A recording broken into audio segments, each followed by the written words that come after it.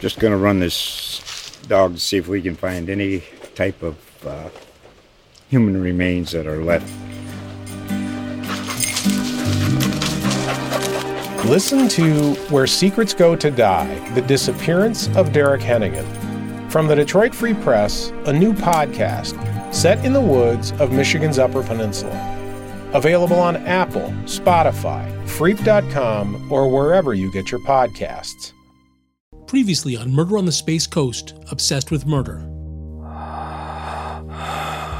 My boss then was the lieutenant. What do you think? I said, well, you basically got possibly a serial killer working the area because all the heads were gone. You know, that's a really good question because, I mean, you're right, it did run the gamut. There was even talk of Satanism, ritual Satanism, and perhaps she had watched a blood sacrifice.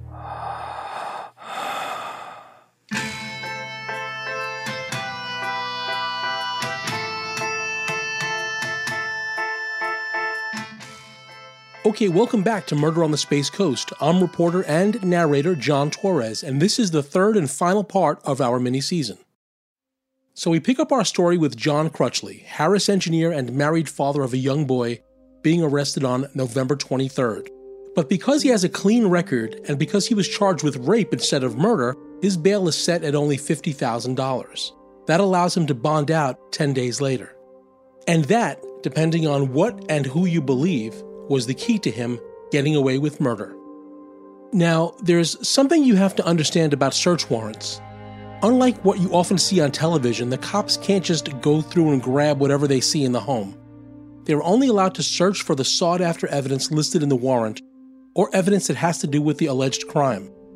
So in Crutchley's case, the sheriff's agents were not aware of any possible murders, and so they did not take the jewelry in Crutchley's closet nor the stack of credit cards in his safe. They also left behind videotapes and computers. They merely took pictures of the stuff. Here is Crutchley's attorney, Joe Mitchell. You might remember his voice from Season 2 of Murder on the Space Coast. So when he got out, I guess what he did was he went back there and destroyed all that stuff, because when they went back there after he got arrested the second time, after they put him in jail, the sheriff's department then went back out there again with a warrant to look for stuff. Now, the rumor has it, the proverbial word on the street, is that if they had dug up the yard the first time they were there, because they had no reason to dig up the yard because there wouldn't be any evidence of a rape in the yard. But if they had dug up the yard, they would have got a head. When the sheriff's office really began to suspect Crutchley might be much more than a rapist was when they filed additional charges, including stealing blood. Then the bond was raised so he could no longer afford it. That was the second arrest Joe was talking about. Now, Joe told me that he still has to be careful of not betraying attorney-client privilege, but you can read between the lines as he answers my question whether Crutchley was responsible for some of the women who went missing in Brevard County. Anyway, during this period of time that he was out, somebody from the state attorney's office called me up and said, here's a plea. We'll let you plead to so-and-so and so-and-so. But before we can finalize this plea bargain, we have to have him clear a polygraph, that he's not involved in any of these homicides. So why don't you go up there and talk to him? We're going to go ahead and schedule a polygraph for him. If he passes the polygraph, we'll enter into this plea agreement, and that'll be the end of our investigation of Crutchley and his homicides. Well, after talking to Crutchley, that appointment with the polygraph operator got canceled. And then not too long after that, they filed a motion to have his bond upped. And I think Judge Woodson increased his bond to a level that he couldn't make. Meanwhile, homicide agent Bob Leatherow, with help from the FBI and other agencies, continued trying to put together a murder case against Crutchley. There was even talk of a federal espionage case, as agents found top-secret information in Crutchley's home regarding U.S. submarine movements. His property was dug up on several occasions, and they spent months, if not years really, searching for Crutchley's trophies that they believe he hid in the county somewhere. Typically, serial killers will keep small mementos or trophies from their victims. They could be things like lockets of hair, ID cards, jewelry. If you remember, television serial killer Dexter Morgan, he kept a drop of blood from each of his victims on glass slides. Leatherow and his team even went as far to go dig up graves belonging to non-related Crutchleys. Now, as the rape case was nearing a court date, and homicide agents were trying to build a murder case against Crutchley, his attorney Joe Mitchell flew out to California to take the rape victim's deposition. State Attorney Norm Wolfinger, who died in 2016, met him out there. So I flew out there to California, and Norm Wolfinger met me out there. And he was present when I took the deposition. And after the deposition was over with, we went and got lunch together, and that's when he said that the Sheriff's Department thought that Crutchley was involved in at least 8 homicides, and that he might be willing to go along with a life sentence on all of them if Crutchley would plead guilty and say what happened to the bodies and so forth. And keep in mind, I was never representing Crutchley for any homicides. I didn't know anything about any homicides when I got involved in this case. But I went over and talked to Crutchley, and there was some conversation where we were getting close to working on a deal. And then Wolfinger just said he thought the Sheriff's Department could solve the homicide or homicides, and he didn't want to enter into the deal. The deal fell apart. There are a few conflicting stories as to why. One was that the sheriff's office believed they had enough or would be able to get enough evidence to prove murder. Another story was that the internal politics at the sheriff's office prevented the deal from being made. We don't know. What we do know is that a murder case would never happen. Crutchley pled guilty to the rape and was sentenced to 25 years to life in prison, of which he would do 11. Then, only one day after being released in 1996, Crutchley failed the drug test and was sent back to prison for life, where he died in 2002 of autoerotic asphyxiation. Yeah, I'm telling you, you just can't make this stuff up. Even though agencies in multiple states tried proving Crutchley was a murderer, they were never able to. And that haunts Bob Leatherow to this day. All we can say for sure is John Crutchley was a rapist. Trying to prove a lot more. That was my major problem. I want to do more, prove more. I want to get him for all the homicides. My daughter says, I have PTSD. Yeah. I'm depressed a lot. I felt badly listening to Leatherow. I told him he was being hard on himself. No one really knew what Crutchley was suspected of when they arrested him for the rape, and even Joe Mitchell recognizes that it would have been hard for agents to prove a case without a confession. If the modus operandi, which a lot of people have speculated on, the modus operandi was keep withdrawing blood from somebody and drinking it until they don't have any blood left and they die, and then dismember their body and bury the body parts in different places, it's pretty hard to solve with the technology back in those days.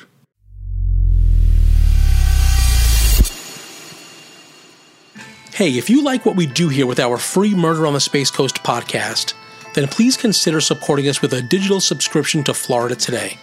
The cost for a month is seriously what you would pay for a premium cup of coffee. Help us keep doing what we do. Go to floridatoday.com/subscribe.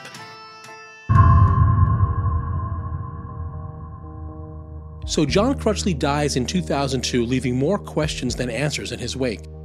There would also be no answers in the disappearance of Tammy Lynn Leppert. Ever since I was a little girl, I dreamed of having a house in Cocoa Beach and living happily ever after.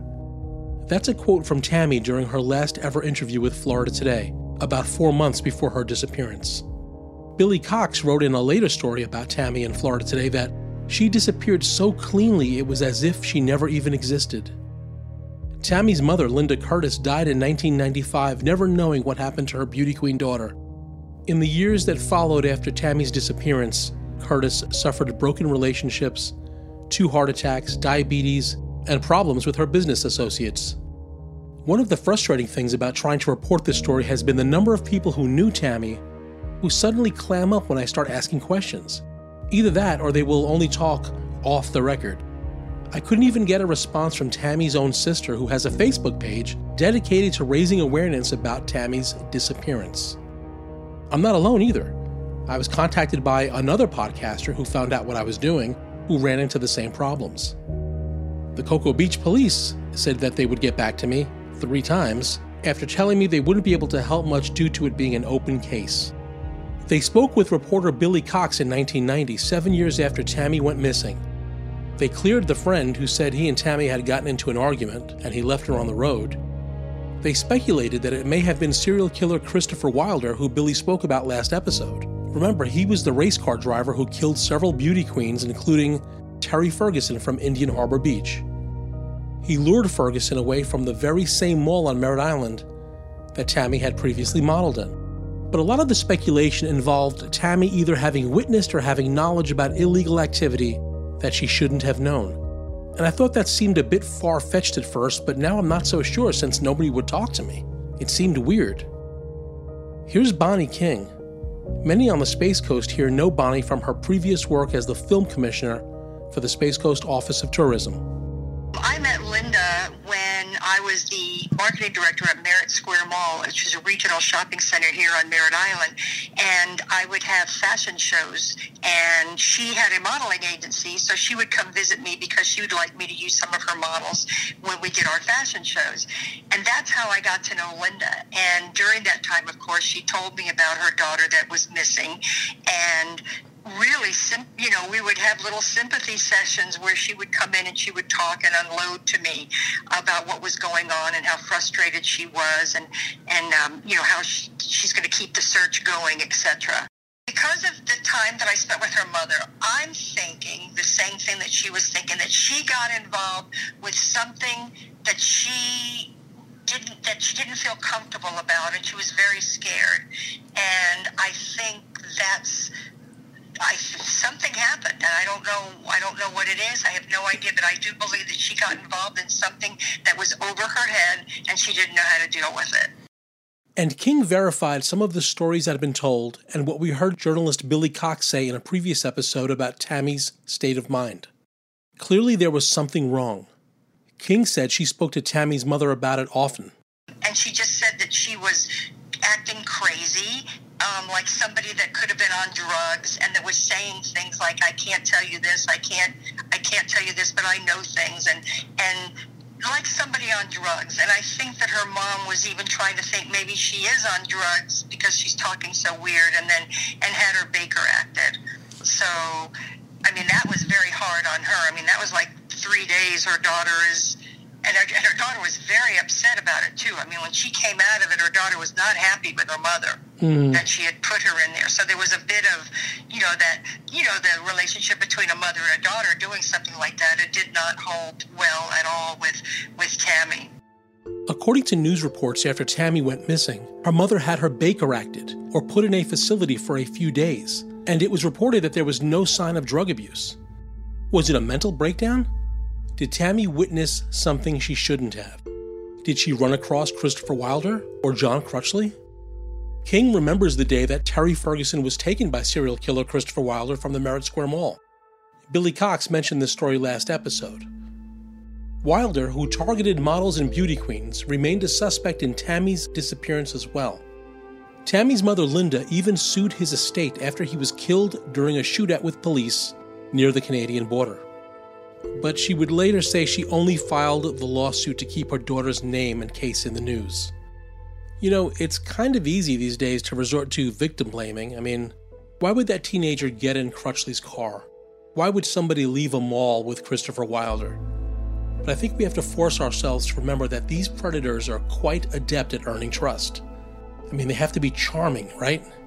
How to interact with and identify some of these monsters is one of the reasons people like the Murderinos are obsessed with true crime. We want to be able to understand why they do the things they do and protect ourselves as well. Here is Murderino Christine Saunders.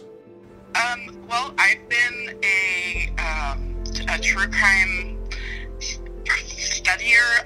I hate the word fanatic because that just sounds like it's glorifying crime. But right. I've been a person who paid a lot of attention to crime since I was very young. I didn't grow up here in Florida. I grew up in Maryland, but I believe 5th or 6th grade, one of my classmates who I'd been in school with since kindergarten was murdered. Her brother and her mother were all murdered by their stepfather, and now I have the words to describe that as a family annihilation. He then killed himself, and that was in my neighborhood, someone I grew up with, someone that I had known my whole life. She taught me how to do the electric slide when we were in a dance in elementary school, things like that. Oh my gosh. Yeah. So remember like paying attention to it. After that, I just was always like on the lookout for stories and how things happen. And, you know, we never really got the full story on why their stepfather cracked, or what caused him to go from a pretty normal person to a family annihilator. So that's where it started, and it's fascinating. It's hard to wrap your head around the people's lives that were lost, and then also you want to understand the people who committed the crimes too. You want to understand how that happened and how we as a society can stop that from happening. Not that I really believe we can. Well, maybe we can. Maybe knowing about all of this stuff can actually save your life one day. I mean, I'm obsessed with true crime as well. And I know never, ever, ever to leave with a gunman from a public place. I learned that after watching a news clip of a banking customer who simply dropped to the ground and refused to leave with an armed bank robber. Unable to lift her dead weight, he fled. Here once again is Billy Cox with a fascinating story about how a woman he interviewed survived a harrowing encounter with serial killer Denny Rowling, who terrorized college students in the Gainesville area in 1990. Just in your opinion, Bill, what is our fascination with this stuff? Well, let me share a Sarasota story here along those same lines. Do you remember the name Danny Rolling? Danny Rolling was from Louisiana. He had gone on a killing spree. He wound up being the murderer with the Gainesville students, the University of Florida. Oh, yes, students. yes, right, of course, yes. Back in 1990, there was a woman here, in fact, I think it's safe to say that she was his last surviving victim. Her name was Janet Frakes, and I have no problem mentioning her name because I did a story on her a day or so before Rolling was executed back in, I think it was 2006 or 07. But at any rate, Janet was a big murder mystery fan. She's living by herself, and one night, I think it was in July or so, maybe August of 1990, shortly before the Gainesville murders, her house is broken into, and she is attacked by this guy who's wearing a mask. And anyway, just a terrifying experience. He forces her into the bedroom, and there's a rape involved, and she's obviously afraid that she's going to be murdered there. But she has read enough crime stuff to understand that you keep the guy talking, keep him talking. She tried to be calm. And she asked him after it's done. I mean, she's keeping very calm demeanor, calm voice, and all this, trying not to get him too excited. And she gets him talking, and finally, she says, "Do you want a beer?" And he said, "Yeah, I think I will." And she takes the towel and she wipes herself off after this, so she's got DNA. She knows to do this. So she got the towel and she throws it in the corner, and she goes into the kitchen with him following her, and she says, "Have a seat." And she pours a beer in a glass, hoping that he will get his fingerprints on the glass, right? And if I'm not mistaken, I think he's wearing gloves. He doesn't take his gloves off. And he gets so relaxed, he says, "It's really hot in here. I think I want to take my mask off." And she says, "Please don't do that. I don't want to see your face." And so he keeps his mask on. That may have been what kept her alive, but he gets so relaxed. He says, if you and I had met under different circumstances, we might have been good friends. I mean, I still get chills thinking about that. Man. Just listening. Yeah. And so anyway, finally he says, all I'm asking is 10 minutes. He says, I know you're going to call the cops, but you don't know if I'm going to be standing outside your door listening to you, or you don't know where I'm going to be. He said, if you call the cops immediately, he says, you're dead. But you give me 10 minutes, and he says, I'll be out of your life. And that's what she did.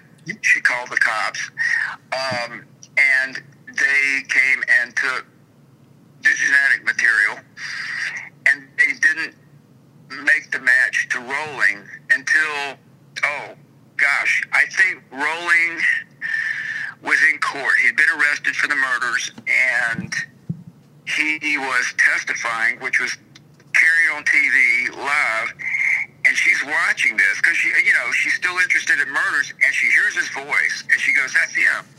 That's the guy who raped me." Oh my gosh. Yeah. Now he'd already, I think he'd been convicted, but she goes to the local PD or sheriff's department, I forget which handled, and she says, "Look, check your DNA with this. It's on file, right? This is the guy, the same guy." And they said, "Yeah, you're right. That's him." Nice detective work.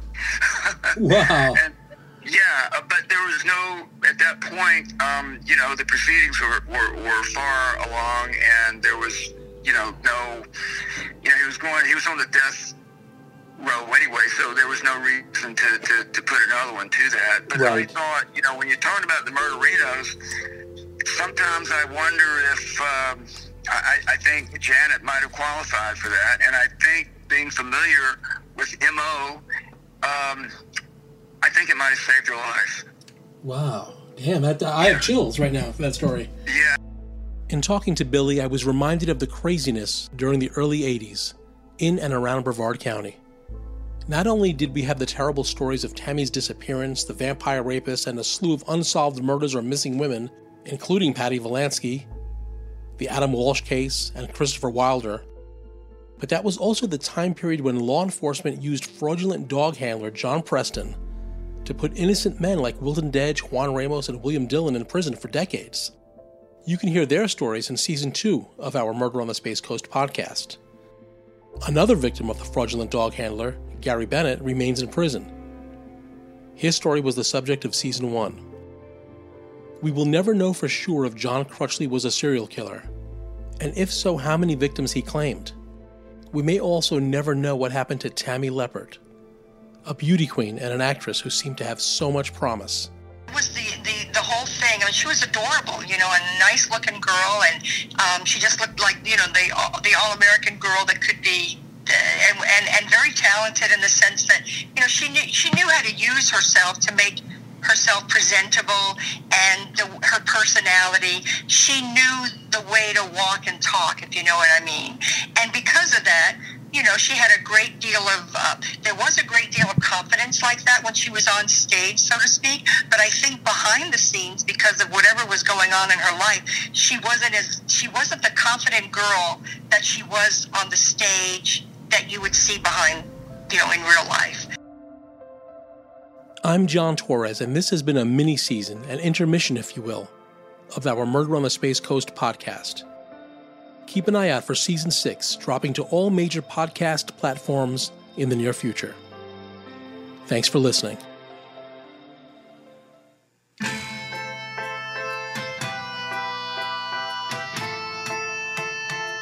For now, I'm news columnist John A. Torres, and you can follow me on Twitter at John Albert Torres. That's at JohnAlbertorres. And for more information on this case and web exclusives, please go to floridatoday.com. Murder on the Space Coast is written and narrated by me, John A. Torres. The producer is Rob Landers, and the editor is Mara Bellaby. Thanks for listening to Murder on the Space Coast, brought to you by Florida Today, a part of the USA Today network.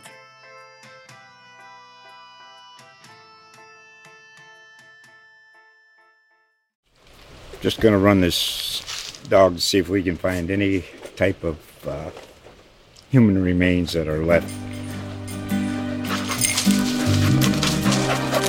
Listen to Where Secrets Go to Die, The Disappearance of Derek Hennigan, From the Detroit Free Press, a new podcast set in the woods of Michigan's Upper Peninsula. Available on Apple, Spotify, Freep.com, or wherever you get your podcasts.